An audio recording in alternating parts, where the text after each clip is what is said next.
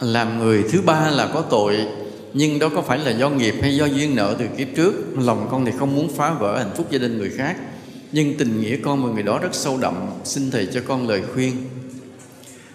Đây là một cái giống như là một cái tình trạng nó xảy ra khắp cả cái thế giới này. Khắp cả cái thế giới này. Và sự thật rồi, những cái người mà họ nói về luật pháp cũng không dám phê phán luôn. Không dám luôn.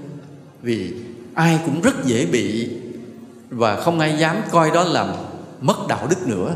Mặc dù luật pháp không cho, và đạo đức cũng không cho. Nguyên tắc của đạo đức là anh cũng không được là có thêm người thứ ba, thứ tư.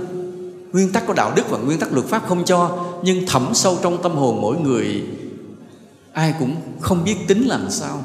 Mà nhìn bằng cái nhìn của Đạo Phật thì lại càng thấy rõ là sao. Trong nhiều kiếp luân hồi, không phải chúng ta chỉ có duy nhất một chồng một vợ mà đi theo nhau hết kiếp này tới kiếp khác. Không có. Ta cứ bị thay đổi vợ chồng qua nhiều kiếp. Rồi cái xui nhất là trong kiếp này mình cưới chồng xong rồi gặp lại ông chồng kiếp cũ lại. Mình cưới vợ rồi gặp lại cái người vợ kiếp cũ trở lại. Mà ngay giây phút vừa gặp một cái là biết liền. Tại sao? Tại ánh mắt đó, ánh mắt yêu thương đó, nhìn nhau nhiều kiếp quen rồi, giờ gặp lại ánh mắt đó biết liền. Chỉ có một cái là ta không đủ phước tu để cưỡng lại, thì bị rớt thêm vào một cái mối tình ta gọi là vụng trộm hay là người thứ ba. Còn nếu ta may mắn có tu hành, ta cưỡng được, giằng xé với nội tâm mình, cưỡng lại để không rơi vào thôi. Chứ ai cũng bị cả. Ai cũng bị cả. Nhiều. Mà những điều này Thầy không kể ra được. Thầy nói là nguyên tắc số 1. Thầy không.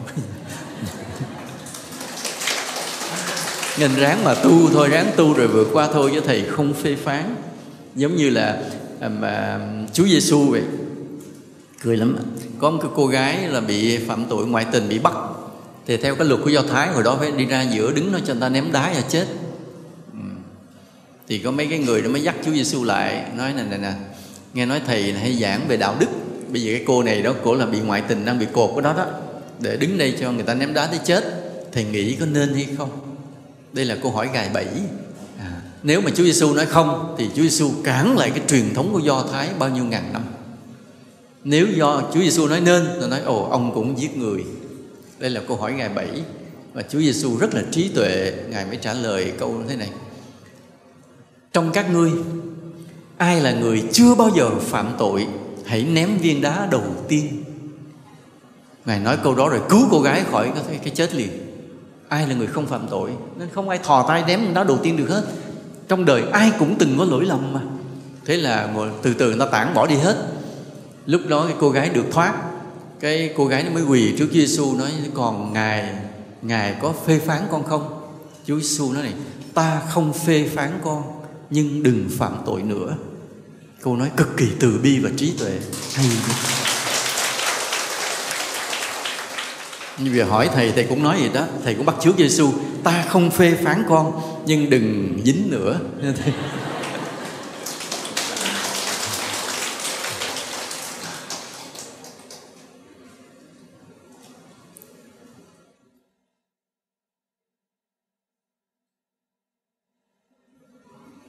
Thấy giấc mơ gì đó, thấy ma, thấy quỷ gì đó, nó đều là những cái nghiệp thôi. Những cái tâm mình chưa yên, thần kinh bị yếu, đồng thời nghiệp còn, hay thấy những cái giấc mơ, những cái loại như vậy nha. Đừng có bận tâm, cứ ráng tu từ từ nó hết. Có những người mà nhiều khi hay có những ý nghĩ xấu đối với tượng Phật. Cái đó không phải ý nghĩ của mình, đó là ma nó tác động vào, mà gỡ không ra. Thì chỉ có cái thế này thôi. Mình ngay khi mình bị những ý nghĩ bậy, mình đứng đó mình phát nguyện cầu cho tất cả chúng sinh không ai bị những ý nghĩ xấu như thế này, thì từ từ mình lại hết nha.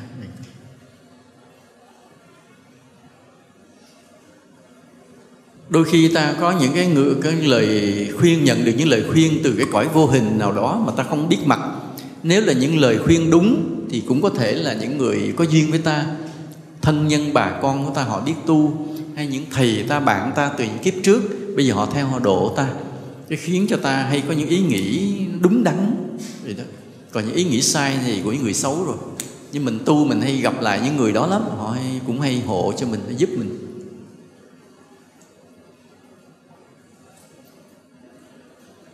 Sư phụ cho quy y lại trong những trường hợp mà nói là nhiều khi ông thầy mình quy y mình không nhớ ổng là ai hồi nhỏ quá, hoặc ổng chết rồi, hoặc ổng hoàn tục rồi, hoặc ổng bỏ đi đâu quá xa không biết, thì những trường hợp đó được quy y lại nha.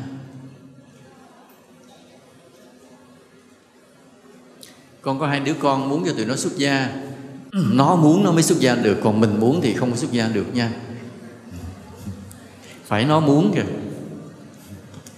Mà làm sao cho nó muốn thì cái đó là tùy mình giáo hóa thôi. Một đứa em trong nhà, nhà thì khá giả mà nó không học, cứ lo mê chơi, cũng không cách nào nói được. Có những trường hợp người nhà của chúng ta mà chúng ta không khuyên bảo được thì hãy xin Phật. Ta cứ kiên nhẫn lạy Phật cho cái người đó tốt lên, ý thức lên, ngoan lên, đạo đức lên. Mình không nói được thì cứ nhờ Phật. Cái lời cầu nguyện đó khi 3 năm, 5 năm rồi nó sẽ thành công. Phật nói bí mật trong tâm người đó, chuyển hẳn cái tâm thức người đó luôn, rất là linh. Còn nhiều khi mình nói trực tiếp là không được, lạ vậy.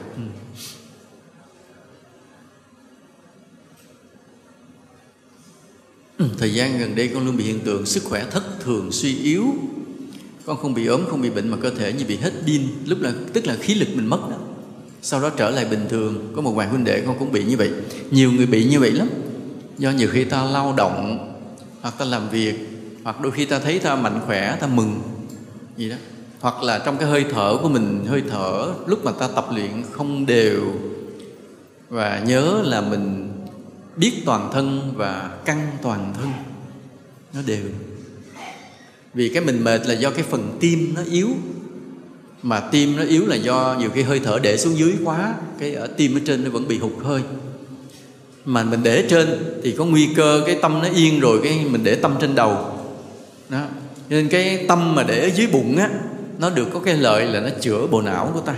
Những bệnh như mất trí nhớ, bệnh run tay run chân, bệnh suy nhược thần kinh, nhiều bệnh về bộ não, thì khi ta để tâm ở dưới bụng, ta chữa được những bệnh trên bộ não.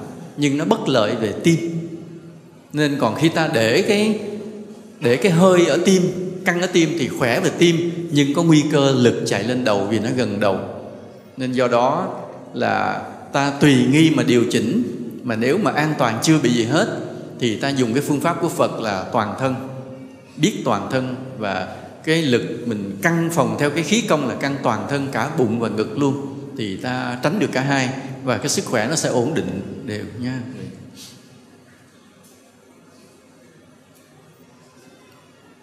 Khi ngồi thiền thấy ánh sáng rồi thấy nhiều cảnh hiện ra đẹp, đó đều là ảo giác nguy hiểm vọng tưởng cả. Theo nó rồi ta mất thiền và sau này sẽ điên nha. Nhớ là phải bằng một cách diệt hết những cảnh thấy đó, không bao giờ cho nó hiện ra nữa. Và phải quyết tâm thì nó mới tắt. Không quyết tâm là nó hiện ra hoài à, rồi sau này điên à.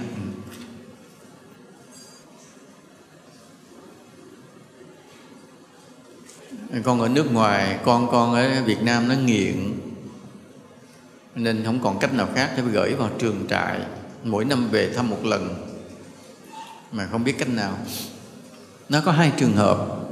Nếu gia đình mình còn phước thì mình cứ làm phước hồi hướng, cầu nguyện cho nó, quỳ lạy sám hối giùm cho nó, thì từ từ tâm nó bỗng nhiên nó tốt, từ từ lên rồi nó thoát ra.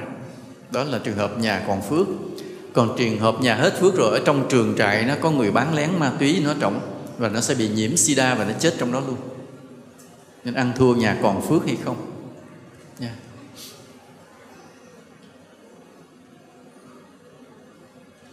Con bị trào ngược dạ dày, men gan cao, thường hay nóng trong người dẫn đến nổi mẩn. Con xin sư phụ chỉ con cách điều trị. Có hỏi đúng địa chỉ không? Hình như này hơi bị nhầm địa chỉ rồi nha. Nhầm địa chỉ.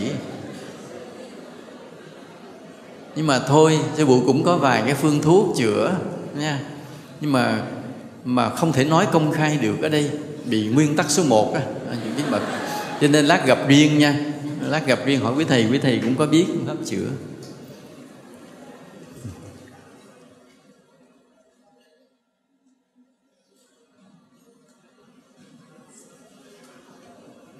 Bạn con đi công tác nghỉ đêm ở khách sạn, mới tắt điện chưa ngủ thì ma hiện ra. Ma rồi nó sợ quát ma đi chỗ khác. Rồi mở điện sáng, để ngủ thì mới ngủ. Thì trong tủ có tiếng động, tưởng là trộm, mở tủ ra không có gì. Còn trong kinh doanh thời gian này hay gặp xui xẻo, phải đền bù tiền tỷ, công nhân quên thắt dây bảo hộ, thấy con chim bay qua rơi chết người. Bệnh, đấy là người này nghiệp cũng nặng. Thường thường á, ma nó đến với mình là có những lý do thế này. Thì ma cũng như người thôi chứ không có gì. Ví dụ như họ thấy mình là người tốt, họ đến họ nhờ vả, họ cũng tìm cách báo cho mình biết là họ có sự hiện diện của họ. Và cách họ báo cho mình biết thì làm cho mình sợ. Ví dụ họ gõ cửa, họ đi dậm dậm, họ vén mùng lên, họ coi mặt mình. Nên những cái cách đó làm mình sợ. Sự thật họ không cố ý làm nhát mình đâu, mà họ chỉ cho mình biết là họ đang ở đây và họ cần mình giúp. Nhưng mà thay vì mình giúp thì mình sao? Mình quá sợ rồi mình ém bùa, mình la, mình toán lên đủ thứ. Chứ lòng họ không phải như vậy. Đó, trường hợp họ thấy mình tốt đó, vậy. Thì cái trường hợp đó mình nên giúp họ bằng cách là cầu siêu và cúng thí thực dùm cho họ. Đó là hay nhất, đó là cách hay nhất. Rồi trường hợp ma mà họ thấy mình đẹp, họ thấy họ dê. Nhiều lắm, bị ma cũng như con người thôi mà. Thấy người ma nam, thấy cái người nữ đẹp là thế nào cũng lại ôm ấp sờ mó, làm người nữ cứ sởn gai lên, cứ lạnh người, cứ bị ai bên cạnh không biết sao. Hoặc là người nam mà có ma nữ thấy đẹp cũng lại dê. Tại lâu quá trong cõi kia không gặp ai đẹp như vậy đó. Nên mấy người đẹp trai phải hết sức là cẩn thận, chứ đừng tưởng mình đẹp trai là an toàn với ma đâu nha. Đó, những trường hợp đó như vậy. Những trường hợp đó phải do công đức tu hành của mình. Mình tu lâu rồi có cái uy thì ma không dám lại gần. Vậy thôi. Còn những trường hợp nữa là ma thấy mình là người có tâm xấu thì nó tới để nó quậy chọc. Tại vì nó coi thường mình, nó giỡn đùa chọc mình giống như thì những cái trường hợp đó là nó là dấu hiệu mà cuộc đời mình đã phước rất là kém. Thì nhiều chuyện xui sẽ xảy ra liên tiếp. Trong trường hợp này chính mình phải lạy Phật sám hối dữ lắm, phải làm phước dữ lắm, để cho ma họ nhìn thấy biết mình không phải là người xấu, phải là người tốt, không dám lại chọc ghẹo kiểu đó nữa. Còn nếu mình tu đúng mức rồi, đúng Phật Pháp rồi thì ma không có lại gần được. Ma không dám lại gần. Cả trong giấc ngủ mình ngủ say ma cũng không dám lại gần. Đó là do mình cái công đức tu hành đã đủ. Còn nếu lỡ mà mấy tí ở đâu mà có ma, mình đã tới đó ma chạy đi hết, không có lại gần, không lại gần mình được.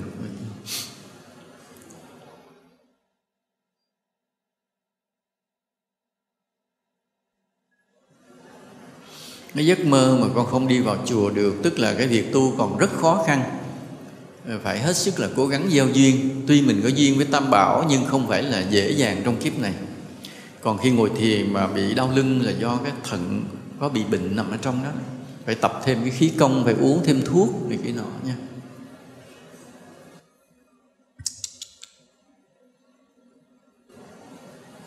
Cứ phải đặt tên cho các bé rồi cầu siêu nha, làm phước hồi hướng cho các bé. Mặc dù là mình bỏ nhưng mà nó cũng thành cái oan trái, nó phải đeo theo mình.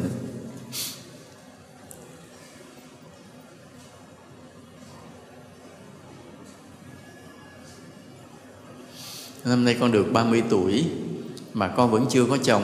Very good. Khoảng 5 năm về trước con rất đào hoa. Nhưng từ khi con biết đến chùa Từ Tân học tu thiền và được nghe Sư giảng Pháp, con thấy con ế luôn. Very good. Với con bây giờ có chồng cũng được mà không cũng không sao. Thế vậy là được rồi con. Mà con nên hướng về cái không có chồng nó tốt hơn nha. Tu rồi tự nhiên nó ế. Nó ế là gì? Thật sự là mình cũng có duyên tu. Nên nhiều khi các vị ở trên họ khiến cho mình đẩy mình ra những cái mối tình này cái nọ để mình yên tâm mà tu. Nó tốt thôi chứ không gì. Chứ con nói cái câu lơ lửng là bây giờ có chồng cũng được, không chồng cũng được, rất nguy hiểm. Mình phải xác định luôn là thôi không có chồng luôn cho nó khỏe vậy đó.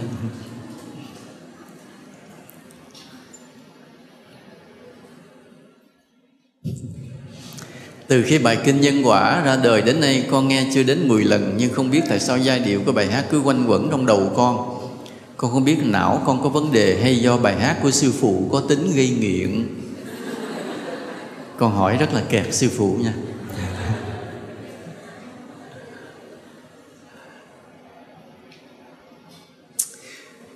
Biết đạo Pháp, biết đi chùa, nhưng gia đình này có cảm giác không thích. Nhiều người bị cái này lắm. Thôi mình cứ xin Phật nha. Xin Bồ Tát Quan Âm gia hộ để khiến cho gia đình đừng cản trở, gia đình đồng thuận, và cũng xin cho mình độ được gia đình luôn. Mấy cái đó nhiều khi mình nói không được, tại mình mắc nợ người ta, nhưng nhờ Phật thì được. Dì con bị u não, bây giờ nên làm những gì? Hình như hỏi lộn địa chỉ hoài ấy nha. Cái bệnh u não khó chữa. Bị u ở đâu còn dễ, chứ bệnh u trên não rồi bệnh gì thuộc về đầu đều khó chữa. Tuy nhiên nó cũng có thể chữa được, nhưng mà đầu tiên có phải sám hối, vì nó là nghiệp.